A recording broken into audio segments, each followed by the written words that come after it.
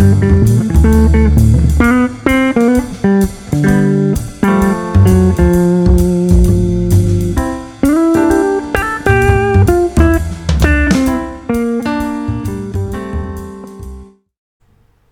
to the Book Evangelist Podcast, here to spread the good news that books and reading will save us all. Lissa and Marion will be talking about what's up in their reading and writing lives, reviewing recent reads, urging each other on to writing triumph, and generally wallowing in the pleasure of hanging out with a friend who loves books. Join us. Wallow with us. This is episode 16, in which we will be discussing Old Man's War and Agent to the Stars by John Scalzi. Good morning, Lissa. Good morning, Marion. What do you think about me throwing an extra book in there this time? I mean, I did not get the whole book reread, but I have read it before, and I like that we're talking about more than one book by the same author. Yeah, well, I read Old Man's War, and then I just went ahead and launched into Agent to the Stars. Just bam! You're amazing. Well, apparently John Scalzi is what I needed for my reading block I've been suffering. I mean, I think John Scalzi is what everyone needs for their reading block, but it's my personal opinion. Okay. So what else has been going on in your reading and writing life? On the reading life, I have been reading a lot of nonfiction books, how to do this, how to do that, I guess. And on the writing life, I have been keeping track of the progress of my upcoming novel, which comes out in February of next year. And it has changed names. Yes. I know you and your daughter read it under its old title. And my son. And your son. Okay. We've all read it. Okay. But its new title is A Little Touch of Magic. Oh. You like that? I do. So it's had a very literary title, like all of my books always do. When I'm drafting books, I tend to pull snippets of poetry or quotes from books I like, out of copyright books I like, out and use that as their book titles. But sometimes they need a bit of a spiff up. And also, the wonderful cover designer has sent in some mock-ups of possible cover layouts, and it's really exciting to see that and see what he's doing and how he sees the characters in his head as opposed to how I see the characters in my head. So it's really neat to see somebody reinterpreting something that has lived inside your head for a long time. Yeah. That's like one of the big exciting, I mean, all of this is actually exciting to like be near you while you go through and support you in and be excited and cheerlead for you in. But that idea of like your characters go out and your book goes out into the world and other people see it differently. And like, also that's the point. Like when you write, you're putting it out there and other people will make it in their own heads. Which is also kind of scary too. I know a lot of writers who, Lissa, who never show their writing to anybody. Yes. I'm just very coffee this morning. I don't know what's the matter with me. I know. one particular writer who struggles with that. Yes, one of the people on this podcast in particular. But I think one reason for that is that you put so much of yourself into something that you create, and if somebody didn't understand it or saw it really differently than you intended it to be, it's super scary. And there's the whole imposter syndrome of I can't write, I'm a terrible, terrible writer, and everyone will hate this thing. So, yeah. I will just, because I actually was speaking with another friend about this very topic this morning, say that it's also, if you wrote some semi-autobiographical things into your draft, or if you were working through your personal stuff through your characters, it's extra vulnerable to let somebody else read it. Nonetheless, to go back and revise what is a thinly veiled version of yourself. Yeah. I always think this is one of the reasons why I don't write romance. Is like, if I wrote a sex scene, my mother could read that. Yeah. I mean, that's no. So I would have to write them all. If I did, we're not blushing the whole time to embarrass myself to even read it or write it myself alone in a room. I would definitely have to publish under a pseudonym so no one would ever know it was me. Yes. The struggle is real. The struggle is real, Lissa. It is real. But thank goodness at least John Scalzi is writing books and putting them out there for us to read. Yes, and has no problem putting his sex scenes right there on the page. Although, yeah, they were entertaining ones, though, I gotta say. Not a lot of sex in Old Man's War, and even less in Agent to the Stars, I think. But kind of, they're wink, wink, nod, nod sex scenes instead of Yes, and they almost always are. They're Yeah. almost always off screen, or the plot is being advanced during them, right via the dialogue. We're illustrating a thing, but that is Yes. that's not necessarily Yes. body parts. Yes. Very good. So I spent not last week, but the week before, in an intensive coach training, leadership coaching intensive, which I bring up because the whole time I really struggled to not think about all of the great ways this was going to help my writing. Oh, well, it's okay to think about those things. You're receiving the message and understanding it clearly and expanding yeah. it to your whole life. Yeah. I decided that was okay to think about. I did not share anything about being a fiction writer with the people who were allowing me to coach them because that would be super creepy, because everything was done in confidence. But the kinds of questions I was learning to ask people were really great questions to ask characters. Is it okay to give me an example? I mean, Yes. So some of it, I could see a leadership coaching session being very much like a plot development session or a working through a scene session in which whoever, the writer or the character, shows up and you say, what would you like to focus on during our time together today? How will we know if we accomplish that? And I was like, oh, those are really good questions for fiction writers, right? What do I need to accomplish in this scene? Or if you just send your character straight to leadership coaching and they work through what experiment they're going to try in their own lives to try to make progress on their big challenge. Man, I feel like on the side I need you to like Skype with me or something and leadership coach me now. Yeah.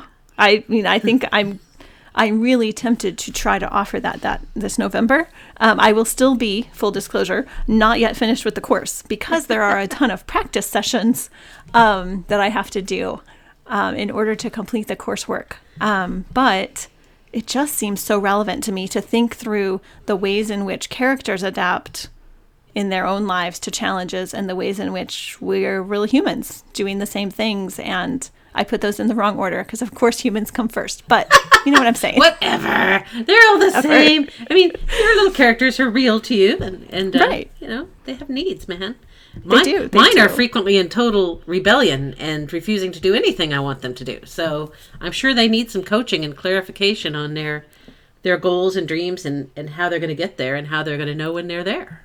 Yeah. A lot of coaching turned out to be about how to help somebody find clarity on the problem they're facing. And you come at it from this perspective of the person in front of you is whole and unbroken, and you're not there to fix them. They have the answers within them, and you're there to help them work to find what they want to try next to move forward on this challenge. And I was like, oh, yeah, I'm here for that. Yeah. It's a very Lissa kind of thing. It is a very Lissa kind of thing. So that also ties into the book I started reading last night, which I'm loving. I read 50 pages straight through of a print book, which is unheard of for me right now. I'll say it's nonfiction, but it's called The Monsters Know What They're Doing, Combat Tactics for Dungeon Masters.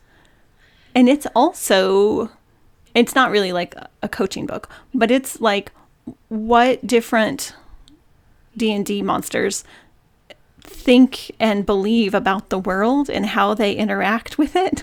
I have to say that I saw a picture of this book on your Instagram, and as much as I would like to understand D&D monsters more, the first thing that jumped into my head was, man, I have such terrible problems writing bad guys and villains. I wonder if reading this book would help me understand, the antagonists in stories that I'm writing better. I think it would. And characterize them better and give them better motivations, which is a big problem for me. Yeah, I think it really would, because it's very much like, what are in the monster manual, what are the features and stat blocks that they have, and how does that translate to how they would behave in situations? It's really interesting. Cool. Okay.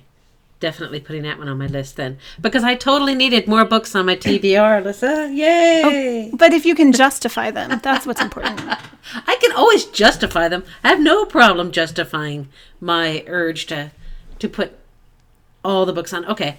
So I've been reading a lot of ebooks because libraries and our libraries here, you cannot go in and look through the stacks.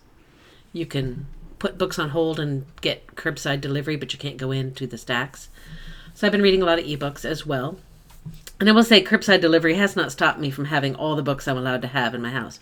But Excellent. I was so shocked when I went to check out an ebook the other day and it said, you've reached your limit on checkouts. I'm like, what? I have 30 ebooks checked out? How is that even possible? But I did. I went through and looked. I'm like, oh, I should probably give some of these back so other people can read them.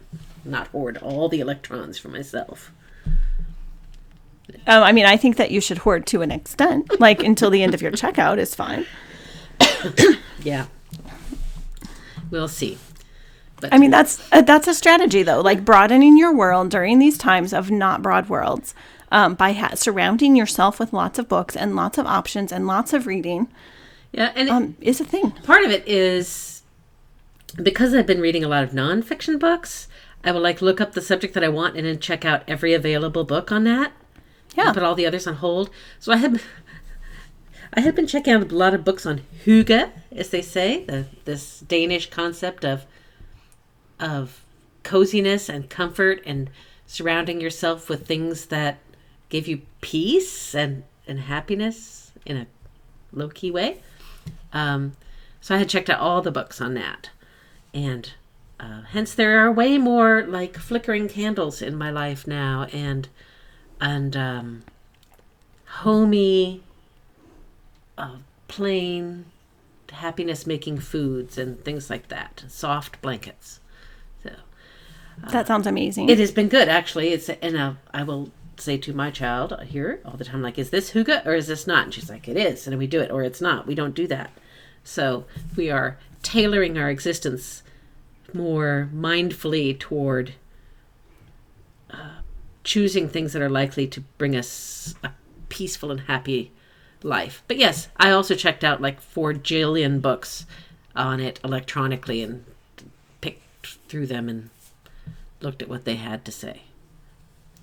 That seems like a wonderful strategy. There you go. To bring yourself up to speed, and then also, it sounds like, systematically evaluate how that applies to your real life. There you go.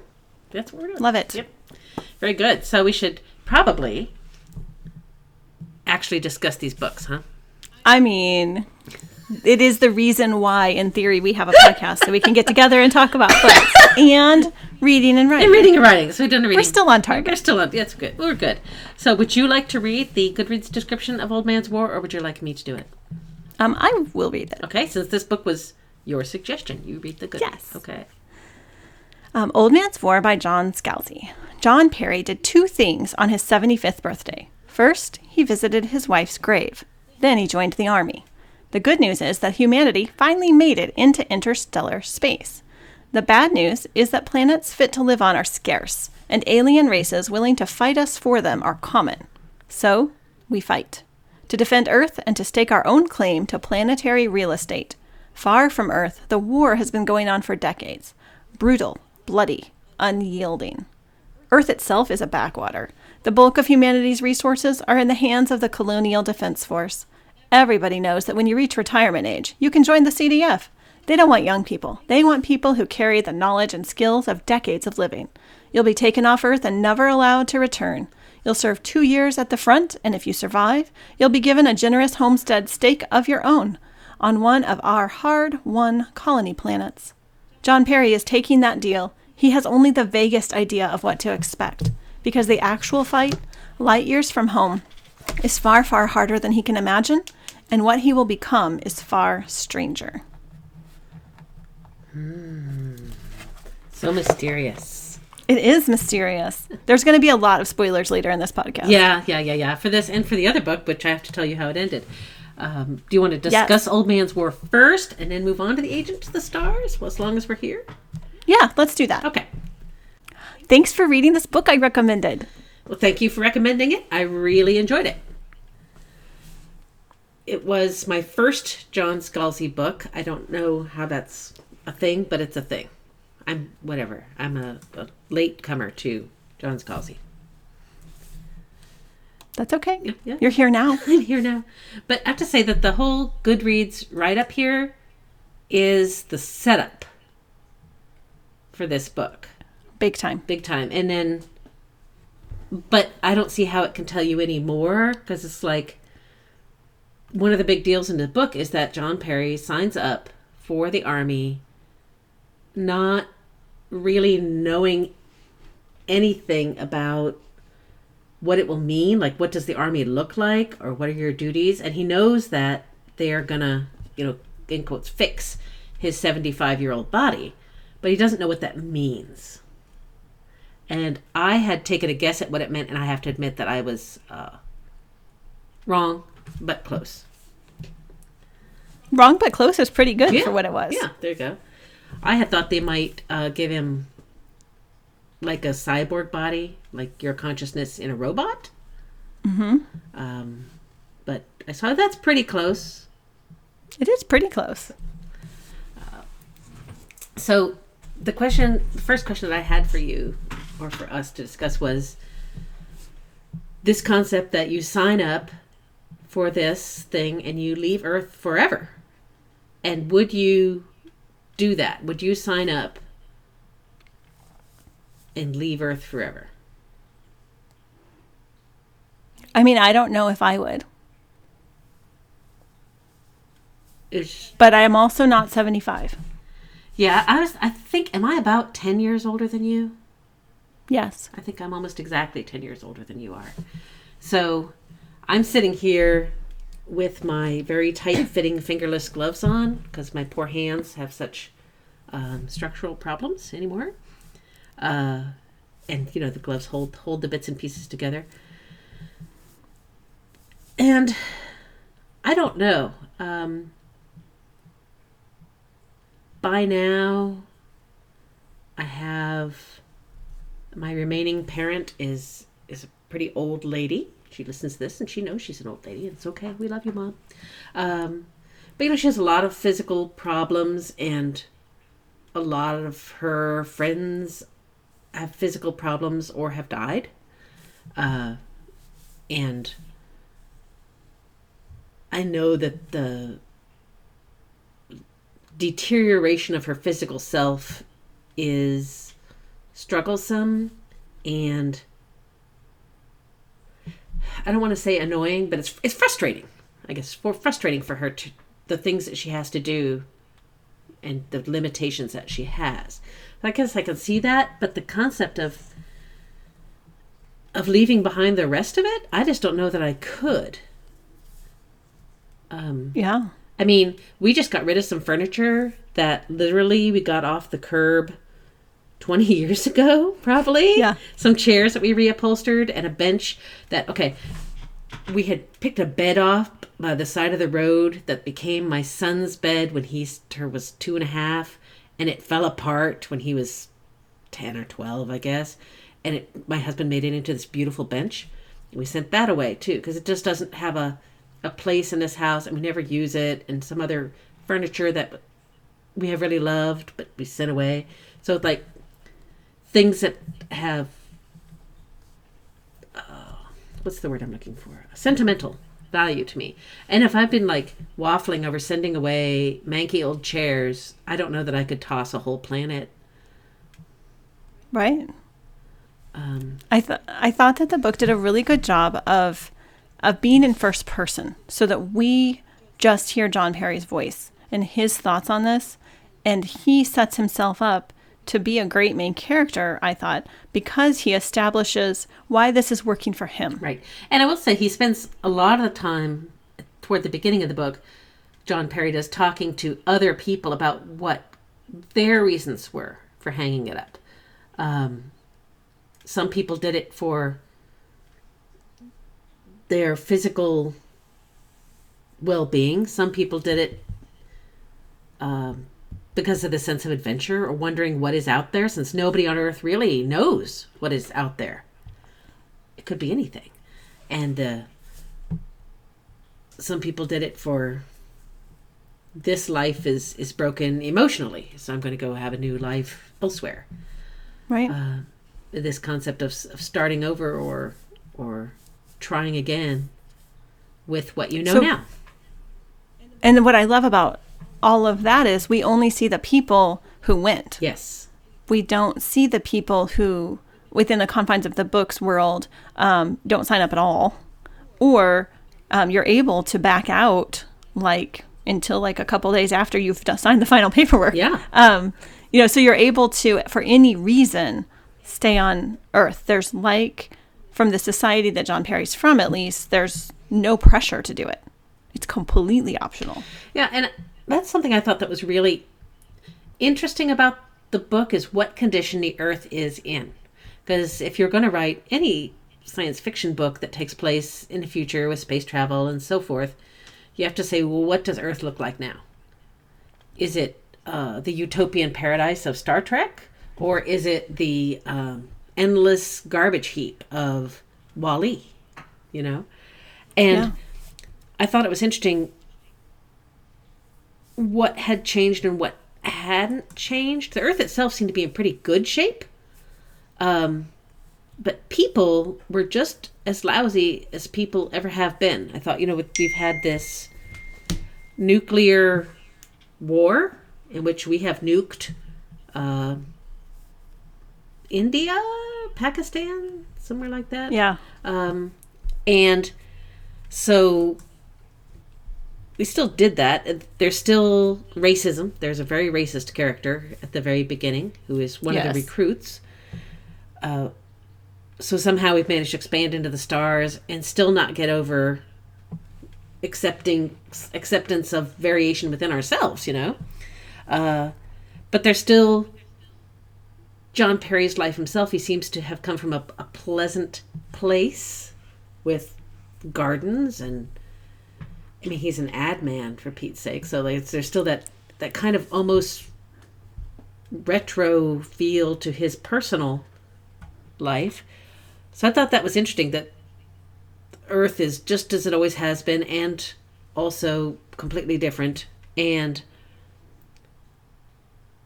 this concept of if we have not managed to alter, change, or grow or expand ourselves into something new, do you just chuck it and leave?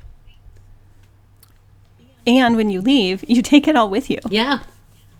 I love the part where it's we're going to leave Earth to get away from Earth, but then also we're still taking these humans with us. And so they're bringing all this humanness with them. They are. And it's a mess. They're 75 years worth of being human. All the, right. The teasers, you bring all this experience and knowledge with you, but you also bring a boatload of baggage. Yeah. As well. And I know this is weird, but this signing up and going away to this new land or place you don't know anything about and then settling there when you're done reminded me of the Roman army. Isn't it funny? Where you would sign up for the Roman army and you'd do your umpteen years of service in it, and then you would be given a plot of land in one of Rome's colonies. So you might leave and go to, Britannia and finish out your time and have a little farm in Britannia and never return to Rome. And I keep thinking that the edges of the empire must have been almost as foreign to them as outer space is to John Perry, but they still brought their togas and their oysters and their Samian ware pottery with them everywhere that they went. So they're bringing kind of the comforts of home into the place that they're going to, but they're never coming back. There you go. I really like the ways that it lets us look at now, but in space. So it's fun and sci-fi. It's one of my favorite things about John Scalzi novels generally, is that it's just different enough that it's not real, obviously. So we can talk about all these real things we face, but without calling anybody contemporary out. Yes. Because this isn't space. Yes. Although you are calling them out, you're just not naming names here. Right. Because it's clearly science fiction. Correct. So in the end, I had said I guessed that they would put John Perry's consciousness into a robot, and I was slightly wrong. Lisa, do you want to tell everybody what happens? I mean, they just cloned him and then put him back in himself, but better because they genetically modified his clone. That's right. So he's like better looking and in better shape, and then has other interesting things like everybody's green because they have the ability to, harness the power of the sun for food like plants do with chlorophyll. Yeah. And cat's eyes. And cat's eyes. So you're like but slightly better and weird. So suddenly all these 75-year-olds are 20 and gorgeous. Yeah. And green. And smart blood. I do love smart blood. Yeah. Yeah, the smart blood was very, very nice.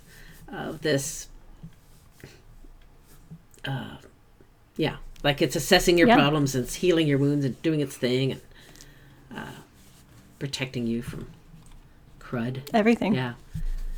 And that kind of reminded me of like the bots they put in your blood in The Long Way to a Small Angry Planet, where they're kind of like getting your immunizations for this planet.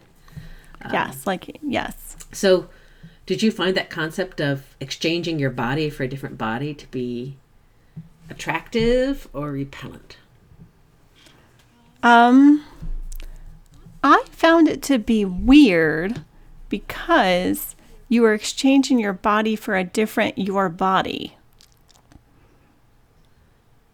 And so I feel like it's a different concept than like, swapping brains with another conscious being, kind of. I don't know. Because the reason I ask this is, to me, there's like, I have mixed feelings about this too, because in the case of John Perry, right, it's still his body, but just like young-ish. But he can look in the mirror and recognize himself as himself. And so this concept, is your body who you are? Or what kind of how does the body that you're in affect the identity that you have? And I am willing to accept that John Perry is John Perry regardless of the body that he's in. He does things differently and stuff like that, and learns things and expands differently based on the body that he gets. But the essence of who he is the same. So on that front, I felt that the book was like advocating for what makes you human is the soul of you, the insides of you. I would agree. But also, then he breaks it. Later on in the book, right, John meets Jane, right? Is her name? Yeah, okay, Jane. Jane, so here's the next spoiler, folks. If you, die before you turn 75, but you're signed up at the time, they have taken a genetic sample of you 10 years beforehand, and they like speed grow these clones to put you in, and they put all this time and money into making this clone of your body, and then you're dead, so you can't use it. So where are they getting the other consciousness from? I mean, I think they're just making them. So they're making new consciousness and putting them into these cloned bodies that they made. So Jane is one of these people that is a new consciousness in a body that's a new body, but it's made from John Perry's wife's dead body, right? Yeah. So she looks like 20-year-old and super hot John Perry's wife, but Jane herself, who's inside it, is technically only like 6 years old. She only has the experiences and emotional range of a 6-year-old. And there's kind of a romance there. So if what matters is your insides, your soul, so that John Perry's outside is not necessarily a reflection of who he is it super creepy that he's kind of having romantic feelings for Jane, who is like 6? Lisa. A little bit. I mean, yeah, it gives you lots to think about, right? It makes you think about, oh, well, it's not maybe just the consciousness, it's the life experience, right? Yeah. Like, Because she has had a super fast 6 years. I got to say, she's not been playing with blocks and learning to count during her 6 years. She's been right. She's got like 6 years of combat experience, and she's never been anything other than an adult. But the book specifically talks about the people who were like Jane having less emotional maturity than people like John Perry, who have 75 years of living. Which I think is very realistic to humans, because your actual age on your birth certificate, driver's license, whatever, does not actually accurately transmit your emotional range to This others. is true story. That is a true story. I've known lots of 30-year-olds with the emotional range of a green bean, and lots of little children who are wise. But it's still, I will say, that did squick me out just a little bit. And then I was like, but I don't know. I mean, since her 6 years have been 6 adult years, and she has the intellectual capacity of an adult, just not 70 years of emotional growth. So I think that one of the things John does for her is help her fill in what emotional growth could look like. He can't like download his wife into her, but he can talk to her about what emotional growth is. So here's another question for you. So it's important to Jane, and I can't remember the name of John's wife, so I'm just going to call her John's wife. It's important to Jane to know more about John's wife and what she was like. It's the nature versus nurture thing. Did you get anything from John's wife other than, an empty suit to put on? Right. Or not? Which made me think about adoptive children, of which there's a bazillion in my personal family, and their desire to know, where did I come from, even if I never had a relationship with any of those people or any memories of any of those people. How important is it for you to know where your physical self originated? And is that part of body identity? So for what I'm saying here is that for a page-turning, quite funny, action-filled space war adventure story, it gives you a lot to think about. It does. This is why I like John Scalzi. Now you know. It's really hard to say, but it's like about people and I like the romance, right? But like, that's what I like. It makes you think all the time, like, what does it mean to be human and how do we relate to each other, and what does it mean for us to go out into the world and try to be humans with other people, and what do all of our systems let us do, and what do they all prevent us from doing, and why? These are his themes, I think. Yep. So a lot of book there for a proudly and happily and joyously genre novel. Oh yeah. Yeah. For sure. Yeah. It's lovely. I mean, I think it's lovely. There's a lot more books in this series. And they don't always follow. I mean, they kind of always follow John Perry. Now I can't remember. I liked them all. Looked up the second one, and I think it's Jane's book. Yeah. And there's one with their daughter eventually. How exciting. Eventually. I think. I'm almost sure I'm remembering that right. You've read a lot of John Scalzi books. This is like me and Georgette Hare novels. There's, 30-something of them. I've read them all. Some of them multiple times, and sometimes I'm like, now, which book was it that had that, dog in it, or the heroine or whatever, and I get them a little scattered sometimes. So I liked all of them. That's That's the thing. That's the thing. So we can take a look then at the other book, which I read and sprung on you. I was going to wait and not tell you that I'd read it all the way until podcast time, but I know, just a surprise. But I cracked and told you that I had read it. And interestingly, it's a book I had checked out of the library a long time ago, like a year ago, because I know you love John Scalzi, and I was like, I should read John Scalzi. And this looked funny to me and charming, and so I checked it out, but I didn't get it read, so I had to give it back because they're fussy about that. Sometimes. Yeah. So the other book that I read was Agent to the Stars, which turned out to be, and like I said, I picked it up because I thought it looked charming, but it turns out to be John Scalzi's first novel. So, which he wrote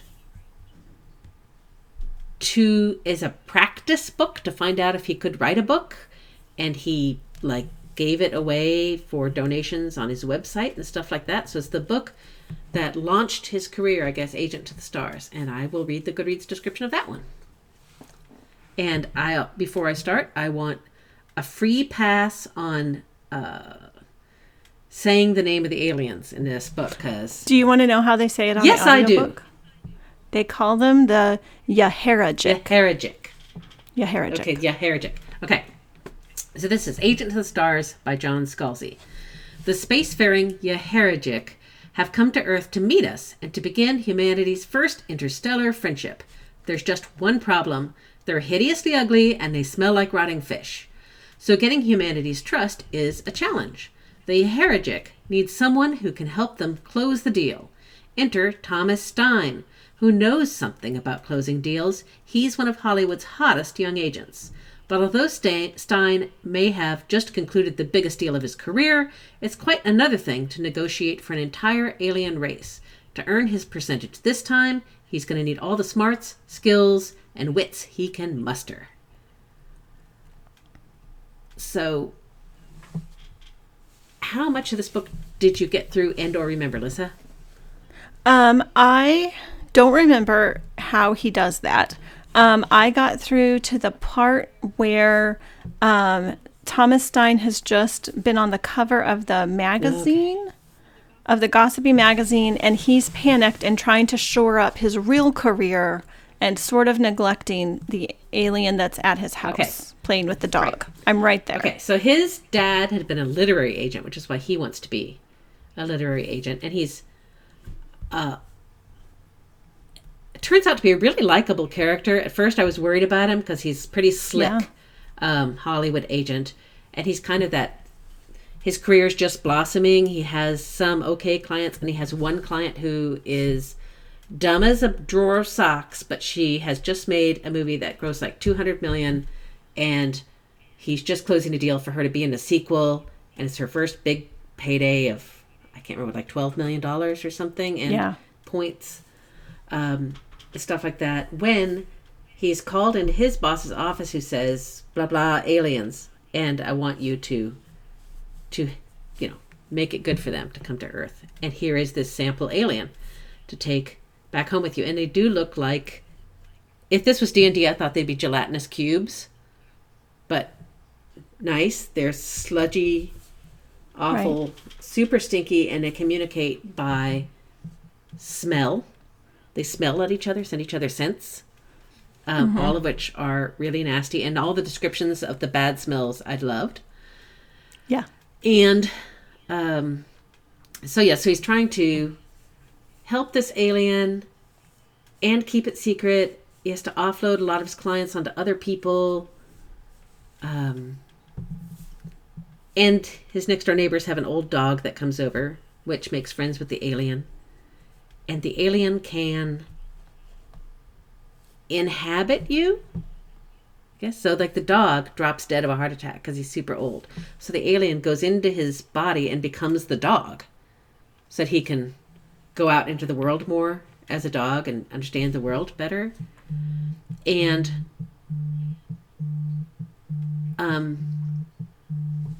so John Stein's suddenly very famous, beautiful actress who's so stupid, she really wants a role in this biopic about a Polish poet who is a Holocaust survivor, except she's just too dumb to understand it. And in the end, the actress suffers a horrible death. They're going to make a silicone mask of her for her next. Totally forgot that's for how this her book next ended. movie, and they have to do that, latex over your face with plugs, the straws up your nose for this space alien movie she's going to be in, and she goes to a reading for the movie she wants to be in, and she blows it, and it's just awful, and she's really depressed, so she decides to smother herself, so she takes the tubes out of her nose, and then she changes her mind, but she can't get them back in, and she bonks herself on the head, and has this terrible accident where she suffocates, but doesn't die, so she becomes brain dead. So she's just like a body.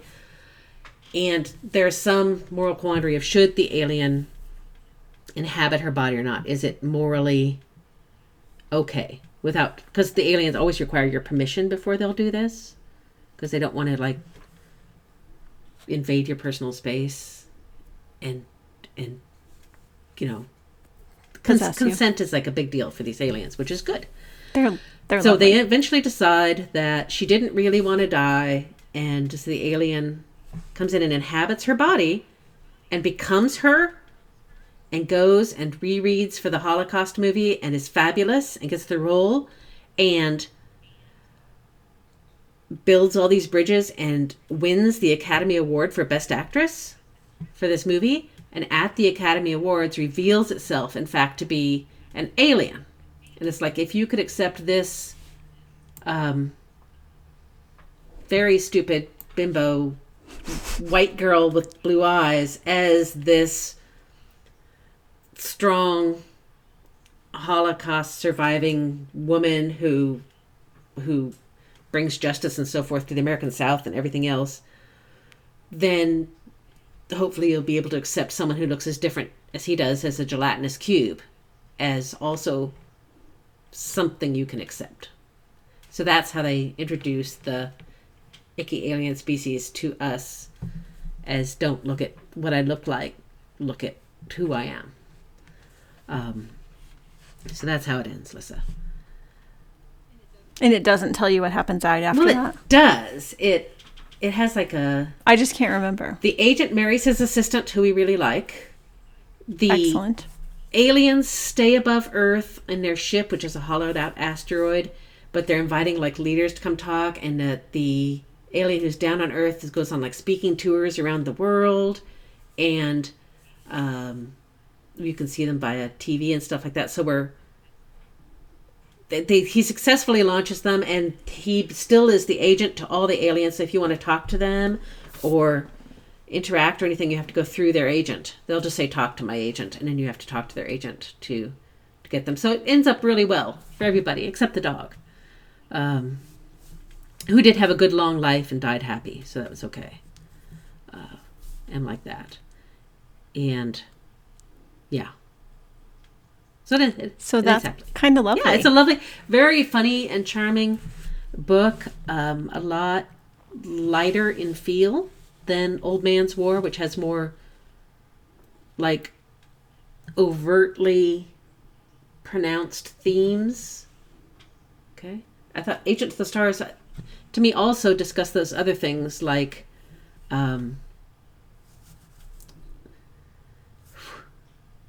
outward appearance and the Holocaust and the shallowness of perception and how we monetize talent and things like that. So it had a lot of that going on, but in a way it was a lighter, fluffier feeling book than Old Man's War, but I enjoyed the heck out of it. And it was the sort of, again, lightweight, super charming, but with some depth genre read that I really needed. So, as somebody who's read a lot of John Scalzi books, which one is more typical of what he writes? Or are they both kind of typical of what he writes? They are both typical of what he writes, because he writes like good readable science fiction, relatively fast-paced, interesting characters that you could kind of see in a movie, even though they're not in movies. You can imagine them well. You're interested in their dialogue because you know it's going to move things along. He writes like that. He doesn't have any wasted scenes, really. He writes like that in all of his books. So then it just depends on what book you're reading.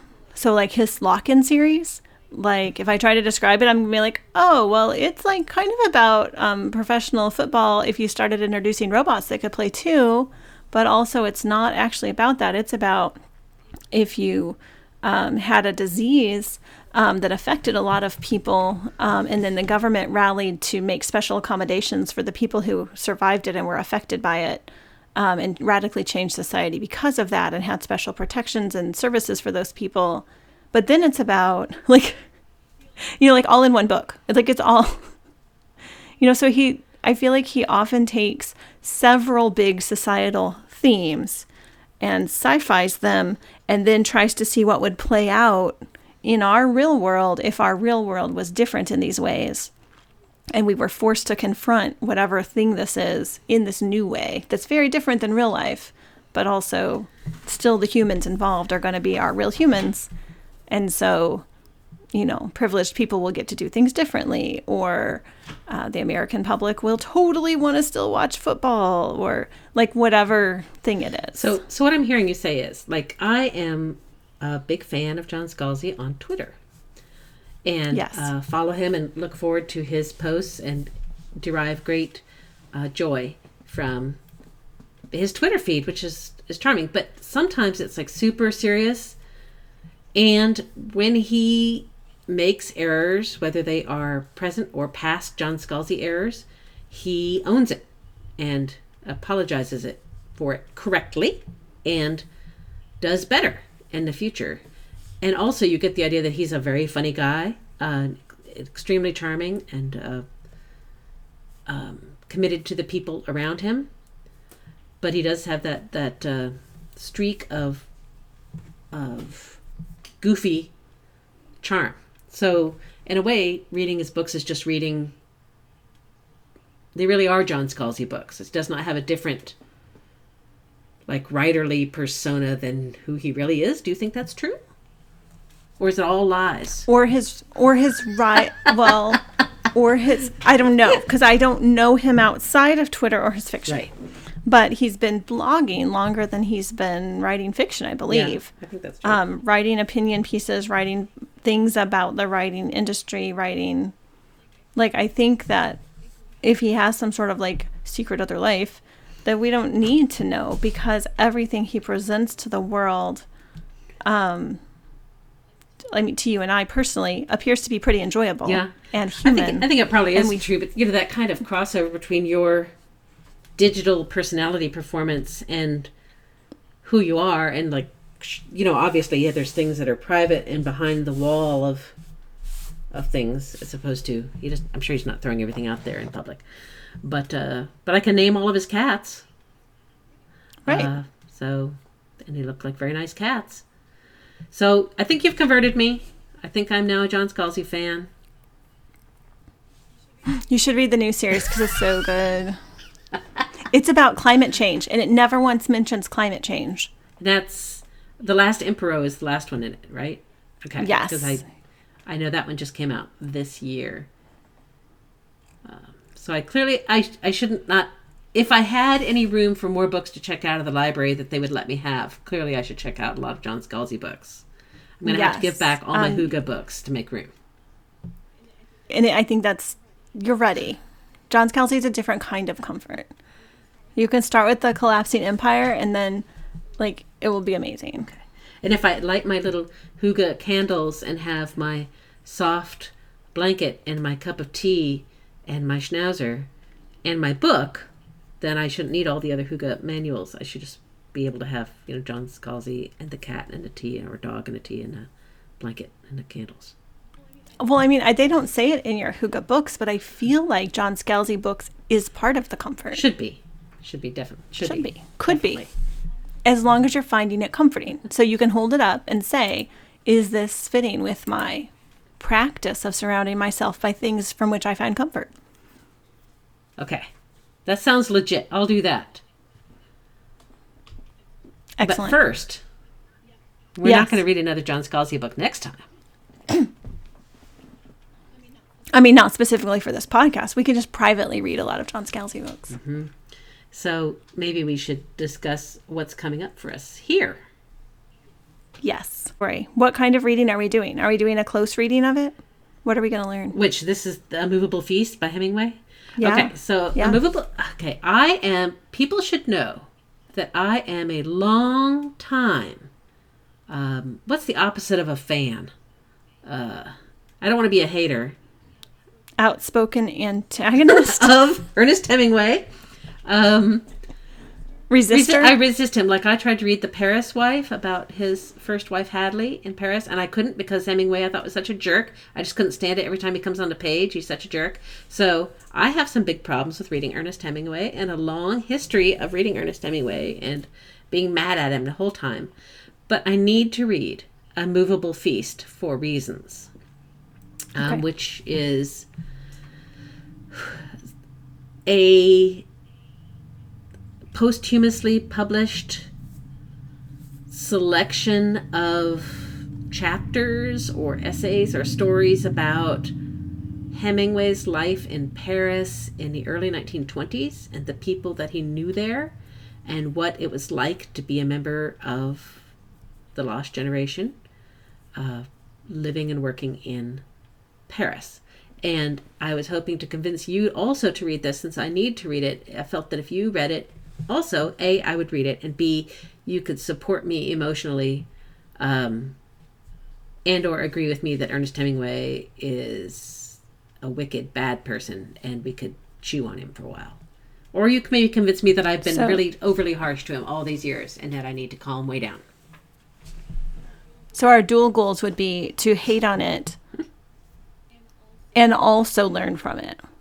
Or, like I said, I could be wrong, and I could be just have maligned him needlessly all this time. He could be wonderful and awesome. I could be totally wrong about Ernest Hemingway. But I have a very difficult time separating the work from the person, and the person is not somebody I personally care for, and people are welcome to write me about how wrong I am, and I'm prepared to accept that. I saw this thing on Facebook where people were like getting together to like hate watch something, and you like just spend the whole time like chatting your friend about how awful it is, and it didn't appeal to me at all because I don't really watch things. But like we could hate read A Movable Feast. I'm down with that. I'm down with that. Just as an experiment. Okay. And like if we accidentally find parts we like or we accidentally learn from it, we're open to that. And if not, we could start a whole new movement for the book readers of the world to hate read things. I think we should try to see how that looks for reading. It's important to adapt cultural trends to readers, not just I like viewers. it. So this gives me a purpose in this beyond my own other purposes for reasons that I need to read it. Yeah. So I feel like snarky comments or like what you could have done better. Like I don't really know how to hate read something. We're gonna have to invent it. Okay, so we'll come with thoughts on how to hate read and why you should. Like using A Movable Feast by Ernest Hemingway to do that. This is the best podcast. It is. It's we seem to have an ability to constantly find new ways to do this. So that's good. So we'll hate reading A Movable Feast. Yes. Very good. Also inventing hate reading. We're going to do it right on here. The fly. We're going to be great. Awesome. Yes. Good job. Well, hopefully our listeners have enjoyed our foray into John Scalzi and will be really busy reading and listening to John Scalzi novels now.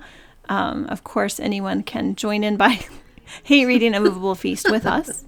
Send us your thoughts on that, or if you know what hate reading is already, feel free to educate us. Excellent. Well, also, as we're recording this, Marion, it is late August, heading into September, and every year National Novel Writing Month does an InstaWrimo challenge on Instagram during September. And it's the reason why I joined Instagram, actually, so that we could do that challenge together a few years ago. I think are you looking forward to Instagram? Yeah, I think I joined Instagram with you at the same time to do this particular challenge.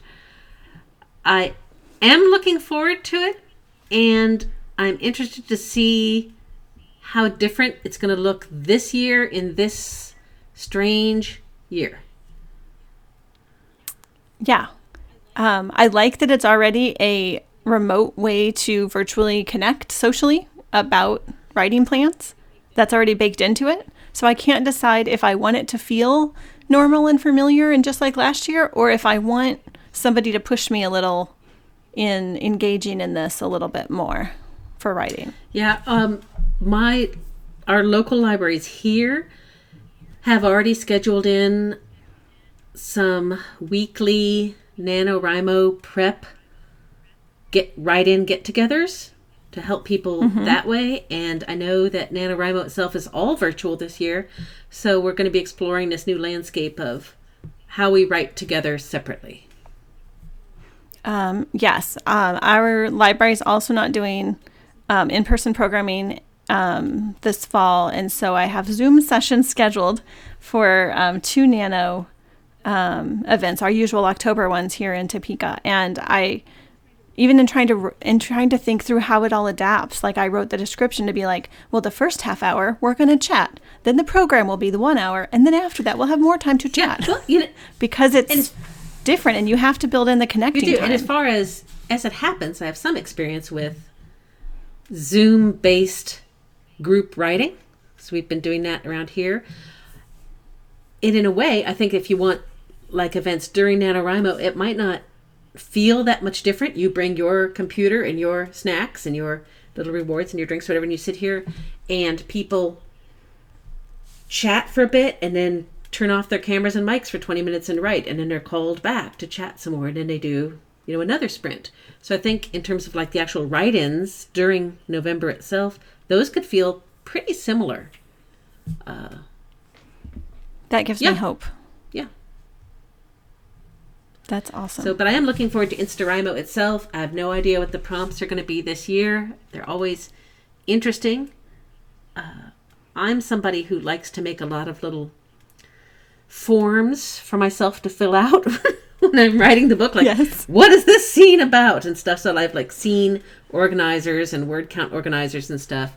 And I tend to post those on Instagram during InstaWriMo and send them out to anybody who wants them in this world. I've had a lot of people ask me, can I have this? I'm like, sure. And send it off to them. So there's hope. There is hope. Writing gives us hope. That's our message. I started pitching my Nano novel this morning to a friend. We were sitting outside in my garden chatting outside, and it's the same friend who's the only person who's ever read one of my Nano novels. And I don't have great ideas yet. That's what I learned. But it's only August. We're talking you here. Whatever. Let's face it, Lisa. Whatever idea you have now isn't what you're going to be writing come November anyway. So just play and be free. I know it was good to talk through though. Like it was good to talk through like themes or how it might work to talk about the pandemic without talking about the pandemic, and it was good. It was good to start thinking through so that I don't feel stuck when I get there. I am actually thinking of rewriting a book I wrote several years ago for NaNoWriMo, but rewriting it as an adult book instead of a children's book, and really things are clearer to me in my head now about what those themes are that I want to write about, or what these characters that are still in my head actually should do, and it means it'd be a very, very different book, but with characters that I have written about before, but I have totally not read that book since I pressed save and close on it several years ago. So it's still fresh, like a new idea. That makes it awesome. All right. Well, we have lots of time to think of our Nano ideas and practice and plan and, start over, all those things, because it's months and weeks away. All right. Well, I'm sure we will update our listeners soon on our Nano plans. Thank you for listening to the Book Evangelist podcast. Please remember to listen and subscribe wherever you get your podcasts. Send us your comments and, of course, your book recommendations at thebookevangelists@gmail.com.